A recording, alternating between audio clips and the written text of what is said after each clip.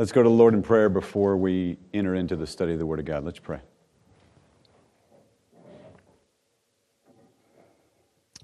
Father, we thank you for the opportunity to gather. We ask that you help us understand your Word, help us digest it and make it part of our lives, and transform us by it, please. We pray these things in Jesus' name. Amen.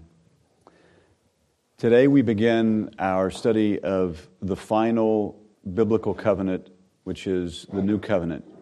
But before we do that, let me just spend a few minutes closing the Davidic covenant with respect to David's response to God when God gave the promise of the covenant. Because it's important not to miss the prayer, which is David's response. He responds to God with this prayer of intense gratitude. Remember, the Davidic covenant is about house, throne, and kingdom. An eternal house, an eternal throne, and an eternal kingdom. Please turn in your Bibles to 2 Samuel chapter 7. The first part of the chapter is God giving the covenant to David. And then the second part of the chapter is David's response to God, David's prayer to God in response to this covenant. David understands the incredible nature of this promise. He understands that it is literal and eternal. And so his prayer reflects this. It's a prayer of great gratitude. 2 Samuel chapter 7, verse 18 reads like this. Then David the king went in and sat before the Lord, and he said, "Who am I, O Lord God?" Now this phrase, David went in and sat before the Lord, probably means that he went into the tabernacle where the Ark of the Covenant was. Because remember, David starts this chapter with the reference to the Ark, how he lives in a house of cedar, meaning a palace, but the Ark is in the tent. Now, the reference here to the tent at the beginning of the chapter and this language here in verse 18 about how David went in, it probably means that he went into the tabernacle, but that's not the tabernacle. The tabernacle is not in Jerusalem at this time. David built a tent for the ark. Because remember, David took Jerusalem from the Jebusites. The ark is at Kiriath Jearim, where it's been for about 100 years. David brings the ark. It's quite an event there in chapter 6. David brings the ark to Jerusalem, and David builds a tent that is not the tabernacle, but it's a tent. It's a tabernacle. Remember, tabernacle is just another word for tent. It's a fancy word for tent. He builds a tabernacle for the ark. So it's just not there. It's just not there in Jerusalem or there in the palace. It's in a special location. And this language in verse 18 about David going in and sitting before the Lord is probably him going in to this tabernacle. We don't know exactly what that tabernacle looked like, but the idea that David goes in and he sits down before the Lord is this image that you really don't see very often in Hebrew Bible. Usually it's an issue of standing, but here we have this man who is intimate with God, who sits in his presence. And notice the language that is used here in David's prayer. He says, "Who am I, O Lord God?" This is the first of a number of different names of God that David will use in his prayer. If you want to understand God, you study His names. If you want to understand the devil, you study the devil's names. A name reveals something. Like for us, our parents just gave us a name. Well, that name may or may not reflect who we are. But God's names reflect and describe who He is. And so here David says, "O Lord God." Notice the capitalization of Lord God. It's a construction that we've seen before. One word is in initial caps, meaning the first letter of the word is capitalized and all the other letters are lowercase. And the other word is in small caps, meaning the first letter is capitalized and the other letters of the word are also capitalized but smaller caps. Anybody remember this construction that we've seen here before? Lord God. Lord being initial caps and God being small caps. In the Hebrew, this is Adonai Yahweh. But because the Hebrews stopped pronouncing Yahweh, our translators, when they translate Yahweh, they don't translate it as Yahweh. They translate it as Lord, as if it were Adonai, because that's what Adonai means. Adonai means Lord. So our Bible translators, when they get to Yahweh, following the tradition of the Israelites that they picked up sometime after they left the Babylonian captivity, but was not the tradition in the time of Moses or in the time of David or in the time of Isaiah or Habakkuk or any of the Old Testament writers. But remember the tradition that they picked up after the 70-year exile in Babylon, they stopped pronouncing the name. I know how we're not going to take the Lord's name in vain. We're not even going to say it. When we get to the name Yahweh, we're going to say something else. We're going to say Adonai. We're going to say Lord. So our Bible translators, when they get in the Hebrew to the sacred tetragrammaton Yod He Vav He, which we believe is pronounced Yahweh, they put in our Bibles not Yahweh, but they put Lord, following that tradition of not pronouncing the name. And they put Lord in small caps, capital L, O-R-D, O-R-D being, well, big capital L, and then O-R-D also being capitalized, but smaller caps. But that's not what we have here, right? We have Lord, big L, lowercase O-R-D, God being in initial caps. So this is the construction, Adonai Yahweh. But because we've got this tradition that we've adopted where we don't pronounce the Yahweh, you got to do something with that because it would make no sense if it said Lord, Lord. I mean, if the translators followed the pattern that they've established, when they got to Yahweh, they'd say Lord, small caps. And then they have Lord already because it says Adonai. But it doesn't make any sense to say Lord, Lord. So they take the second name, Yahweh, and they make it God. It's actually not what it says. It says Yahweh. Yahweh is His personal name. Your name is Mark, and your name is John, and your name is Celia, and my name is Alejandro. Call me my name, God says in Exodus 3. His name is Yahweh. But because we have this tradition that we've followed, we don't have His name. And instead, another word is given.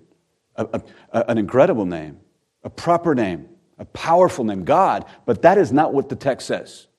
The text says Adonai, Yahweh. And so, really, if you were following the original tradition, if you were pronouncing the name, you'd approach it and you'd say Adonai Yahweh. You'd say Lord Yahweh. It's a way of saying sovereign Yahweh. So a great way to think of this is sovereign Yahweh. Sovereign, if you want to follow the more modern tradition, sovereign Lord. And it is translated here, Lord God. David will use this construction, Adonai Yahweh, 7 times in this prayer. Keep reading in verse 18. Let me just start from the beginning again. Then David the king went in and sat before the Lord, and he said, Who am I, O Lord God, and what is my house that you have brought me thus far? Though David was the mighty, powerful king, he is a man of humility, and so he gives God all the credit, all of it. Keep reading in verse 19. And yet this was insignificant in your eyes, O Lord God. There we see the construction again. O Lord God, Adonai Yahweh. For you have spoken also of the house of your servant concerning the distant future.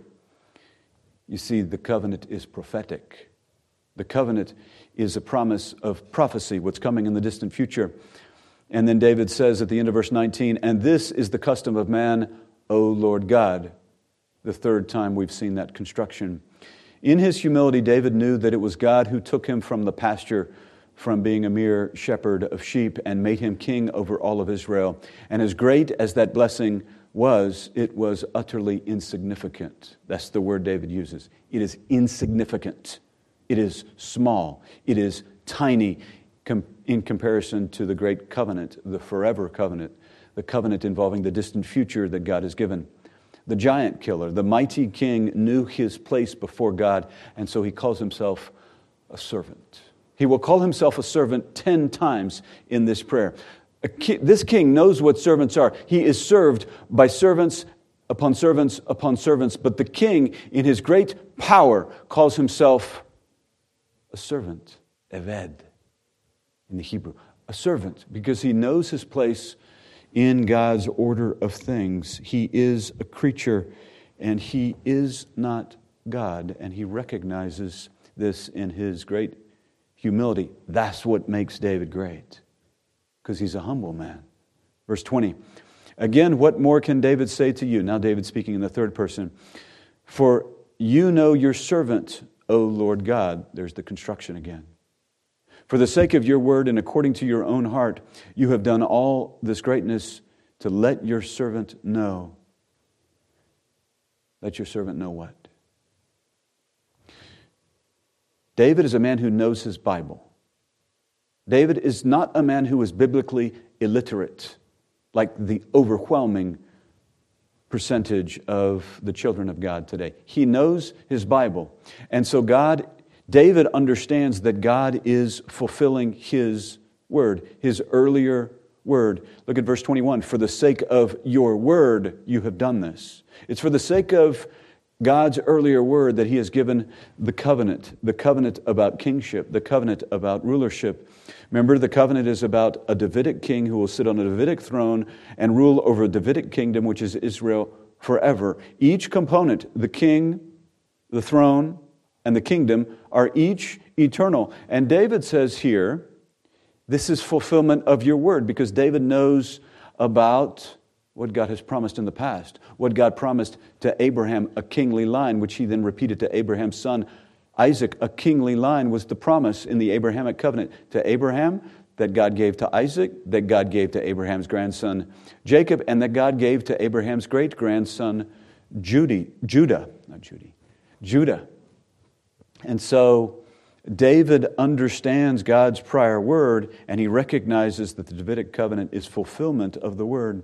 Human history is marching inescapably to an event that God is moving the chess pieces on the chessboard to accomplish. There is a destiny that human history is marching towards. It is not as if history just kind of randomly proceeds down a sequential line. It does proceed in sequence, but it is proceeding consistently, methodically to an event. And that event is the fulfillment of the covenant.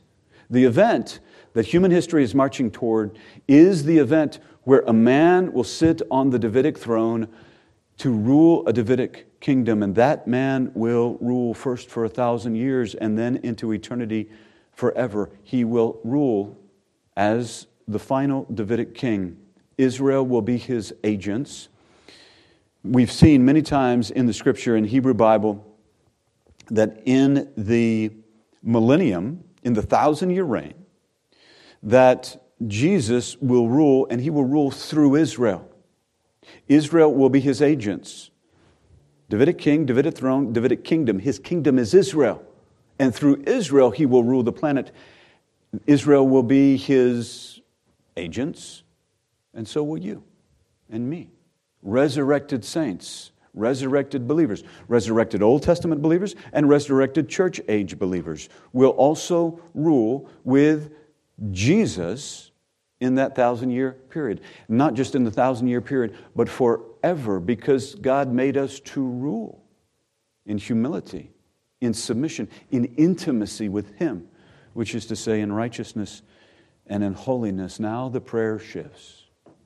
David has begun his prayer with thanksgiving and gratitude, and now the prayer shifts to praise. Look at verse 22. David says, "For this reason you are great, O Lord God." Same construction. "For there is none like you, and there is no God beside you. According to all that we have heard with our ears, there is no God but the God of Israel. It is the God of Israel that saves you from your sins. It is the God of Israel that we worship.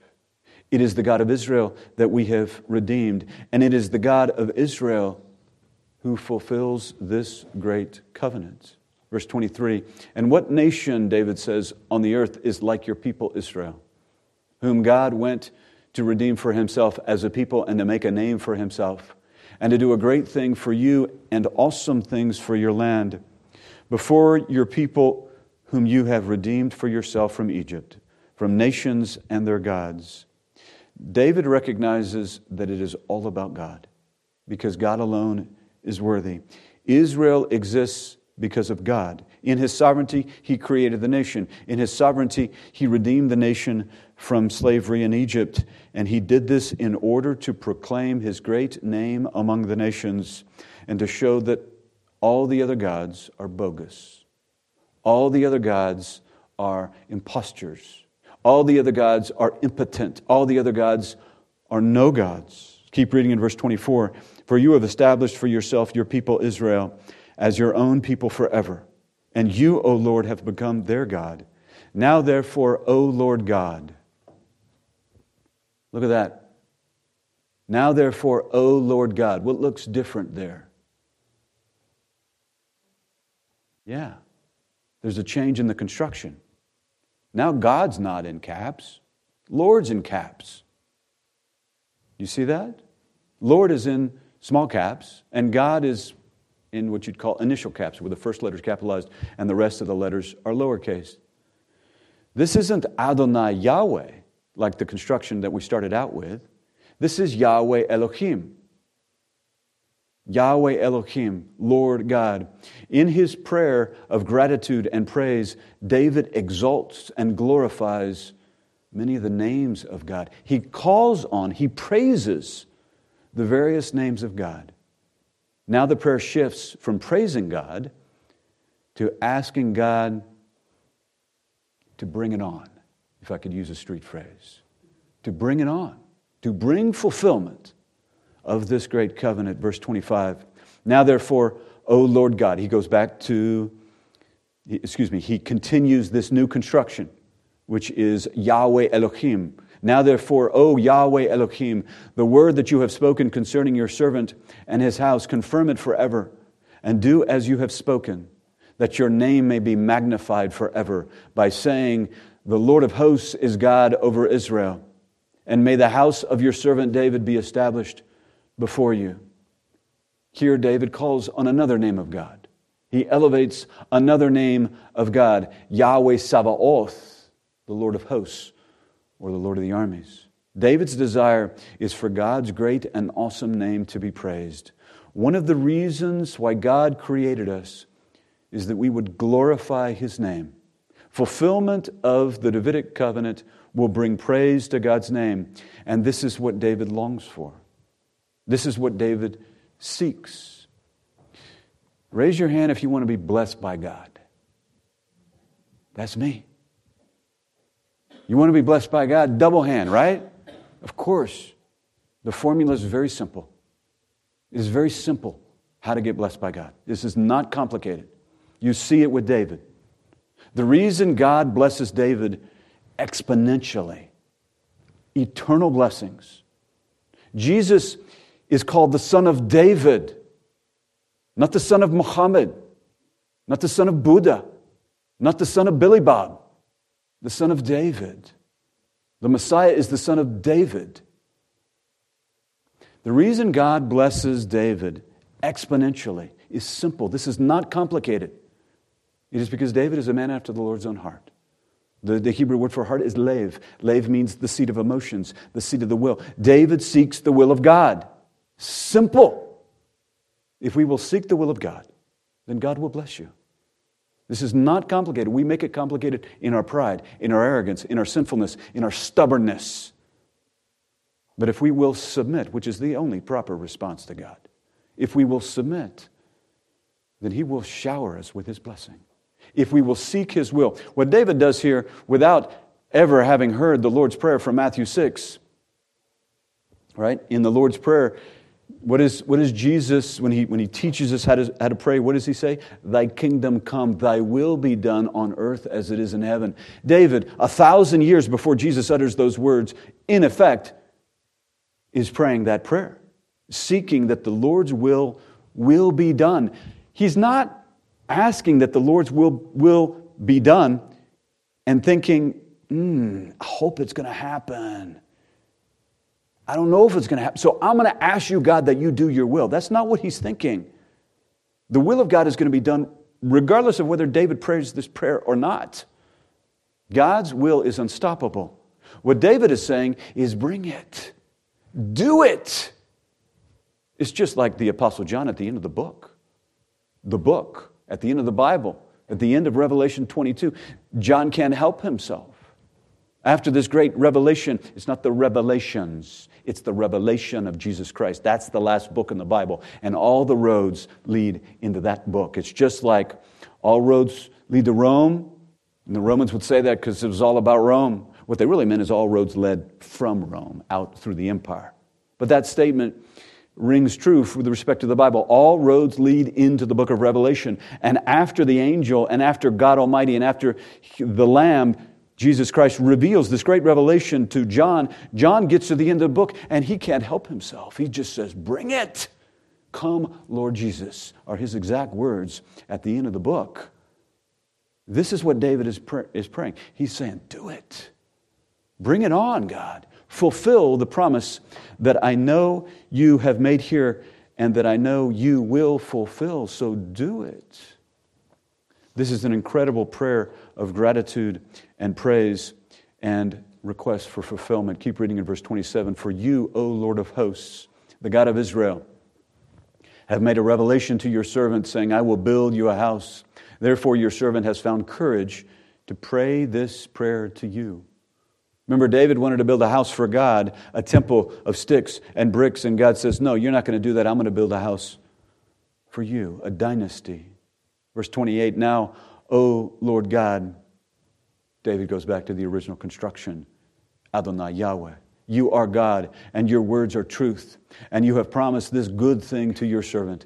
Now, therefore, may it please you to bless the house of your servant, that it may continue forever before you. For you, O Lord God, have spoken, and your blessing may be the house of your servant, and with your blessing may the house of your servant be blessed forever. David understands the covenant to be everlasting, and he understands that its fulfillment is certain. It is certain because of the word of God. This is why David says, for you, O Lord God, have spoken. Praise the Lord. Hallelujah. Close the book. Let's go home. That's it. That's all we need to know, is that God has spoken. Because the word of God is unstoppable. The flower fades and the grass withers, but the word of our Lord stands forever. David knows this. David trusts this, and so it gives him courage. That's a prayer of courage, to say, God, bring it on. It gives him courage because he trusts in God. With that, we conclude the Davidic covenant, a covenant about a Davidic king who will sit on a Davidic throne and rule his Davidic kingdom, Israel, forever.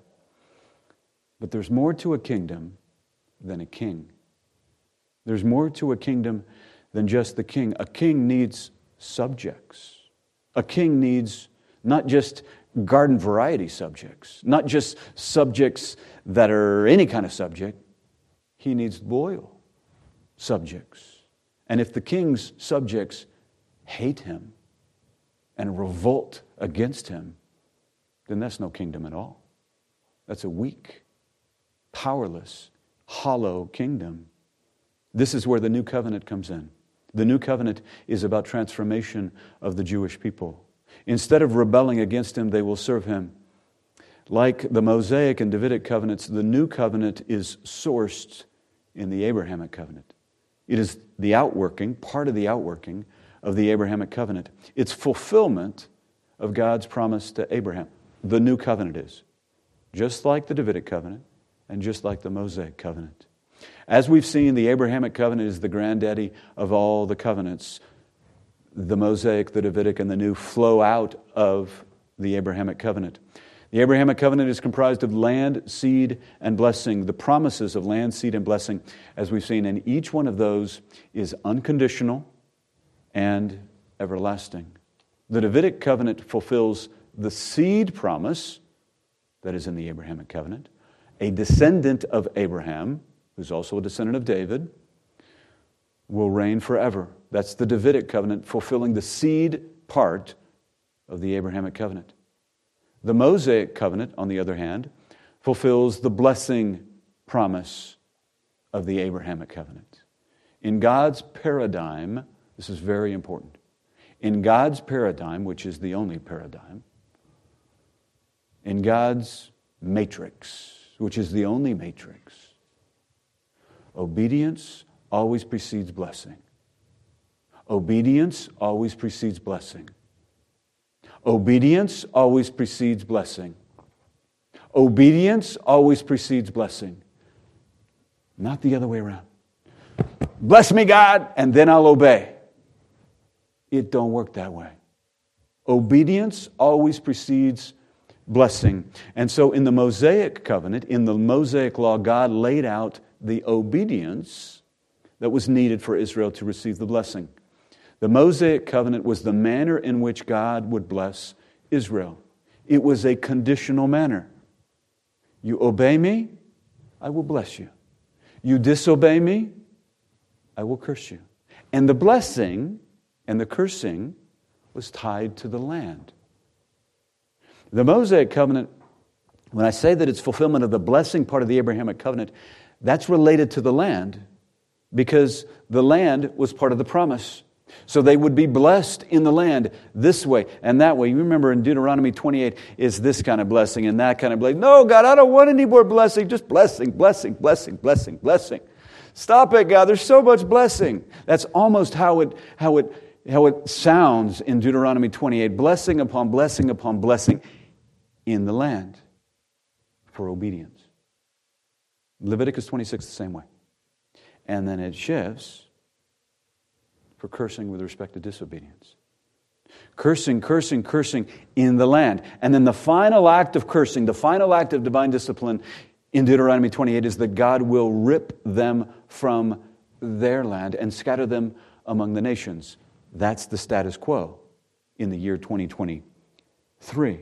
And so remember, the Mosaic covenant is about the blessing, the fulfillment of the blessing part of the Abrahamic covenant. And that blessing involves the land as well.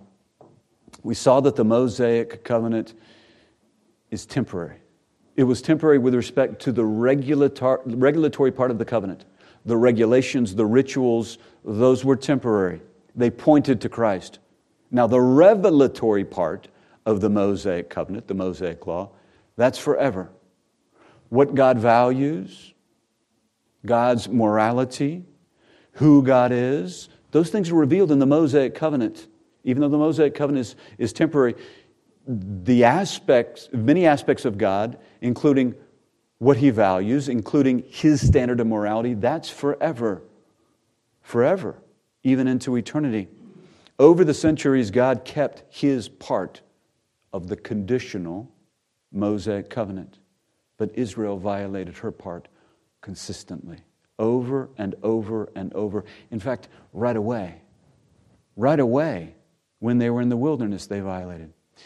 Israel violated her part in the Mosaic covenant so often that she never fully enjoyed the blessing. She never fully enjoyed the blessing of the Abrahamic covenant. Remember, Mosaic covenant is the way of blessing from the Abrahamic covenant. So what does God do? God gives a new one. God gives a new covenant that is new and different from the first covenant, the Mosaic covenant, which is the way of blessing, but they never fully enjoyed the blessing because they always disobeyed. What does God do? God comes along and gives them a new covenant so that they will fully enjoy the blessings of the Abrahamic covenant, finally, and they will enjoy it through the new covenant. The new covenant is the last of the biblical covenants. And like the Mosaic covenant, it fulfills the blessing and land parts of the Abrahamic covenant. But it does so in a very, very, very different way. The new covenant is God's promise to transform Israel into the kingdom of priests that she was always intended to be, so that she will permanently First for 1,000 years, and then into eternity forever. Enjoy His blessings, including His blessing with respect to the land. The Davidic covenant, the Davidic kingdom, I should say, is pathetic. Pathetic and pointless if the king rules over people in his kingdom that hate him and that seek to kill him and that revolt against him. The Davidic kingdom will be ridiculous if the people in the kingdom resist their king and rebel against their king as they have in the past. By and large, the Old Testament is characterized by Israel revolting against God. Hebrew Bible often describes Israel as stubborn, stiff-necked, and spiritually adulterous. That's a very sharp term. Spiritually adulterous, like a whore. Remember Hosea? God says, Hosea, you go find a whore and you marry her. That's just what it says. You find a prostitute and you marry her, and that's an image of me and Israel because they engage in whoredom before me. Spiritual adultery. Very strong, graphic imagery that God uses to describe Israel's violation of the Mosaic covenant, consistent revolting and rebelling against Him. The kingdom is absurd. The Davidic kingdom, the Davidic covenant is absurd if Israel revolts against the king as she has done in the past.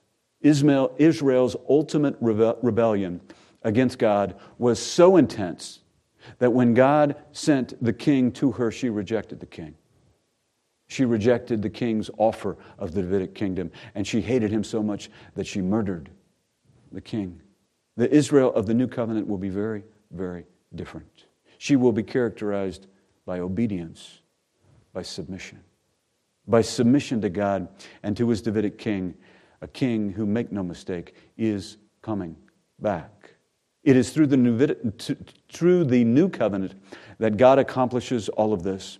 In the new covenant, God will transform the Jewish people spiritually in 4 ways. Number 1, their sins will be forgiven. Number 2, they will receive new hearts.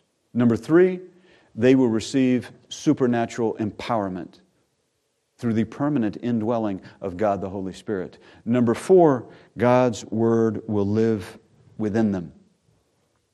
Now, when you think about those 4 spiritual things, you can't help but think about the teaching of the apostles to church-age believers. If you're thinking that church-age believers have those 4 things, you'd be right. You'd be accurate. We have those 4 things. And how can I say that when a few minutes ago I said that the new covenant is given to Israel? I'll repeat it. The new covenant is given to Israel. It's not given to the church. How can I say both of those things? How can I say one thing out of one side of my mouth and the other thing out of the other side of my mouth, and then through the middle of my mouth I say that Israel is distinct from the church? I say that the church does not replace Israel. How can all of those things be true at the same time? Stay tuned. Stay tuned. We'll see the answer to that question as we go through this study.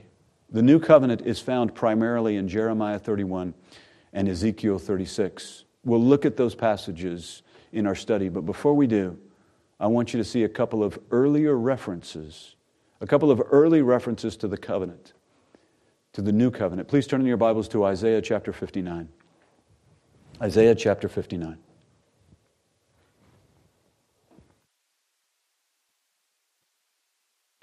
Isaiah prophesied in the late 700s BC and even into the early 600s.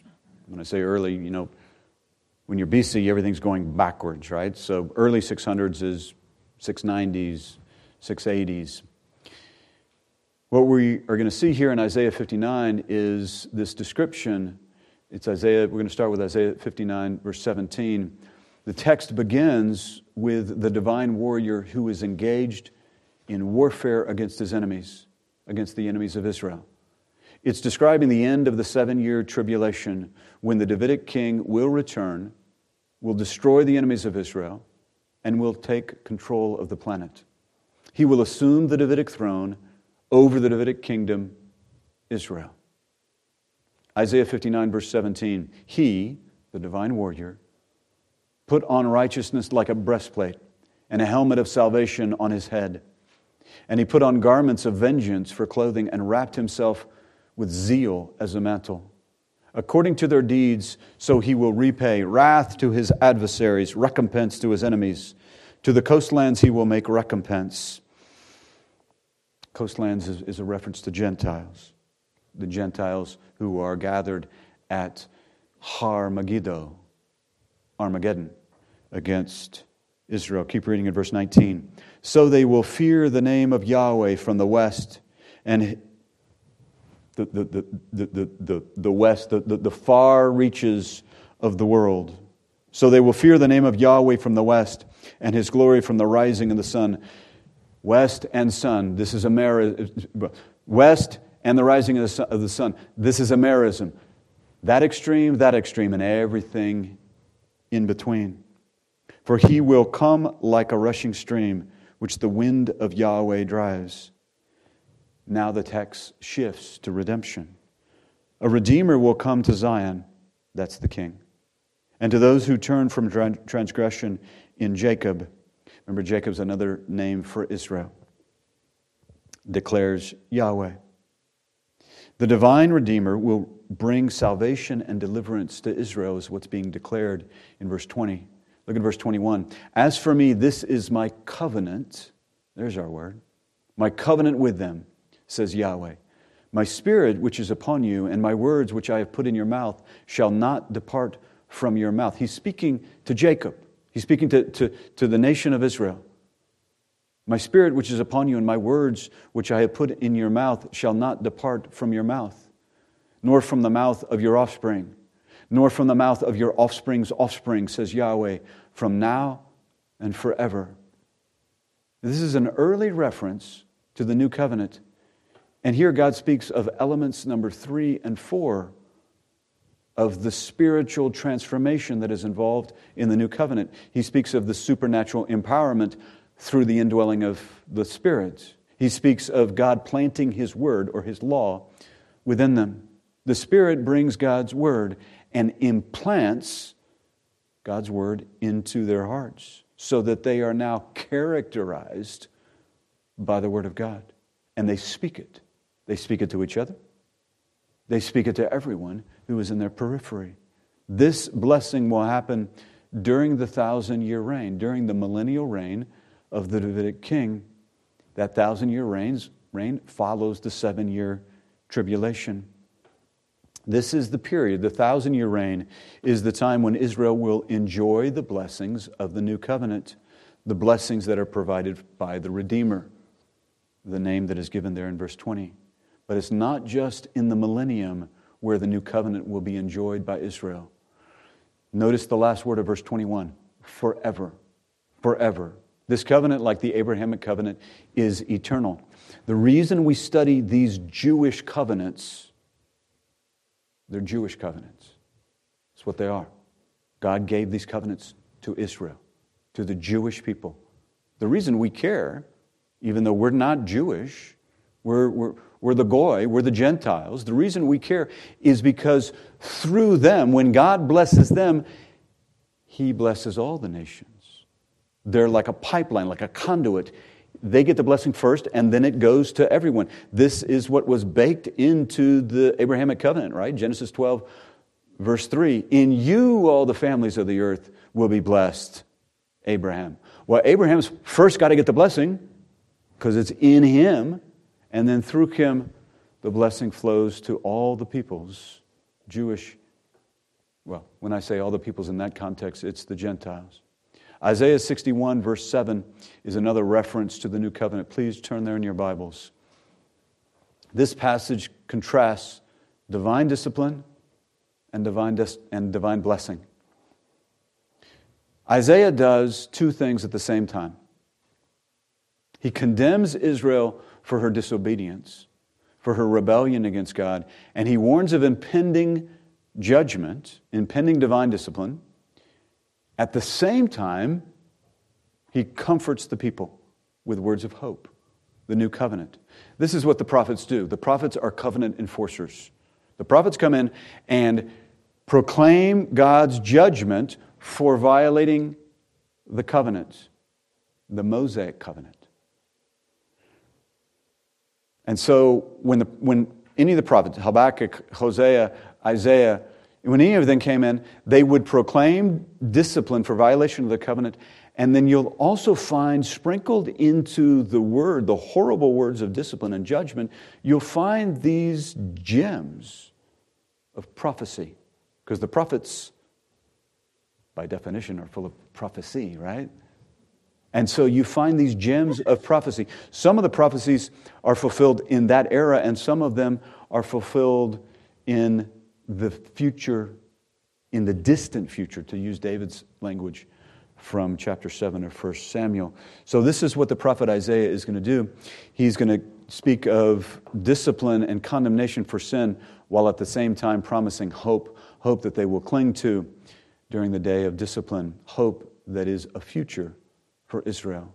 Isaiah chapter 61 verse 7 reads like this: "Instead of your shame you shall have a double portion, and instead of humiliation they will shout for joy over their portion. Therefore they will possess a double portion in their land. Everlasting joy will be theirs." This is temporary joy.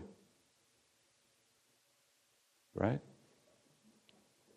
No. It says everlasting joy. This is forever, permanent joy. Eternal joy. Look at verse 8. "For I, Yahweh, love justice. I hate robbery in the burnt offering. And I will faithfully give them their recompense and make an everlasting covenant." There it is.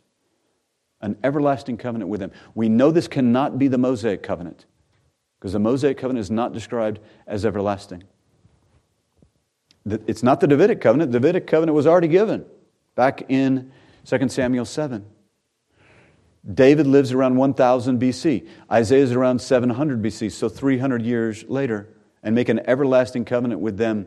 Verse 9, "Then their offspring will be known among the nations, and their descendants in the midst of the peoples. All who see them will recognize them, because they are offspring, because they are the offspring whom the Lord has blessed." Now, in this early reference to the new covenant, there are no references to the four elements, of the covenant. Remember the four elements: that God will forgive their sin, that they will receive new hearts, that they will receive supernatural empowerment through the indwelling of the Spirit, and that God's Word will live within them. You don't see any of those four elements here in Isaiah chapter 61. God simply refers to the everlasting covenant, and He speaks generally about divine blessing, because the new covenant is about fulfillment of the blessing part of the Abrahamic covenant, but permanent fulfillment. Not the temporary fulfillment in the Mosaic covenant, where they'd obey and it'd be temporarily fulfilled, and then they'd disobey and there'd be discipline. The new covenant is permanent, unconditional, eternal joy from God that is through the blessing of the new covenant. Today, many people scorn the Jews, and that's because Israel is under God's punishment. It's because Israel is under divine discipline. Now, that may not be why. People may not necessarily think, I'm scorning the Jews because they're under divine discipline. And before I forget, I should be clear about this. It is the ultimate in stupidity for a Christian to ever get engaged in anti-Semitism for a variety of reasons. One is that God will discipline you. You want the opposite of blessing? You want discipline? Get involved in anti-Semitism. And the other absolute absurdity involved when a Christian gets involved in anti-Semitism is we worship a Jew. The head of the church is a Jew. We know it, the only reason we know anything about God is because of the Jews. And so it reveals absolute ignorance of the Word of God and God's plan for a Christian to get involved in anti-Semitism. The world, by and large, scorns the Jew, and that is because, even though they may not consciously think this way, that is because Israel is under divine discipline today. The discipline will reach its climax in the second half of the 7-year tribulation, what is referred to by Jesus as the Great Tribulation. After that, in the millennium, everything will change. Everything will change for Israel and for the rest of the peoples for the planet. In the millennium, Israel will be characterized by the blessing of the new covenant, when the Jews will be known as those, what's the phrase at the end of verse 9? Somebody read it for me. There you go, the offspring whom the Lord has blessed. Is that how people think of the Jews today? No, they don't. They're under discipline today. But in the millennium, they will be characterized as, whoa, those are the ones that God's blessing. And everybody's going to want to be with a Jew. They're going to be like magnets to draw the people to them. Why? So that they can be prideful and arrogant? No. So that people can have access to the king, who's a Jewish king, who will rule a Jewish kingdom. And through that Jewish kingdom, he will rule the planet. And that's why everybody's going to flock to Jerusalem. That's why Jerusalem's going to be the capital of the world, the political capital and the religious capital of the world. And the Jews will be viewed with great, great, great, great high esteem, not because they're so amazing, but because their God is so amazing, and their God blesses them. And they will be characterized by God's blessing, first for 1,000 years, and then for eternity upon eternity upon eternity. The new covenant is fulfillment of the blessing part of the Abrahamic covenant, which includes the land part of the Abrahamic covenant. Land, seed, blessing. Land is part of the blessing.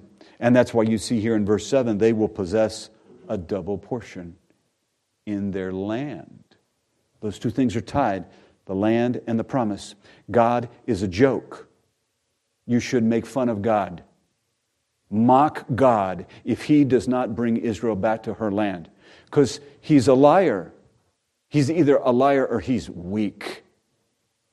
One or the other. Unable to fulfill His promises. Or a deceiver if He does not fulfill the promises that He has already given to Israel. Over and over and over.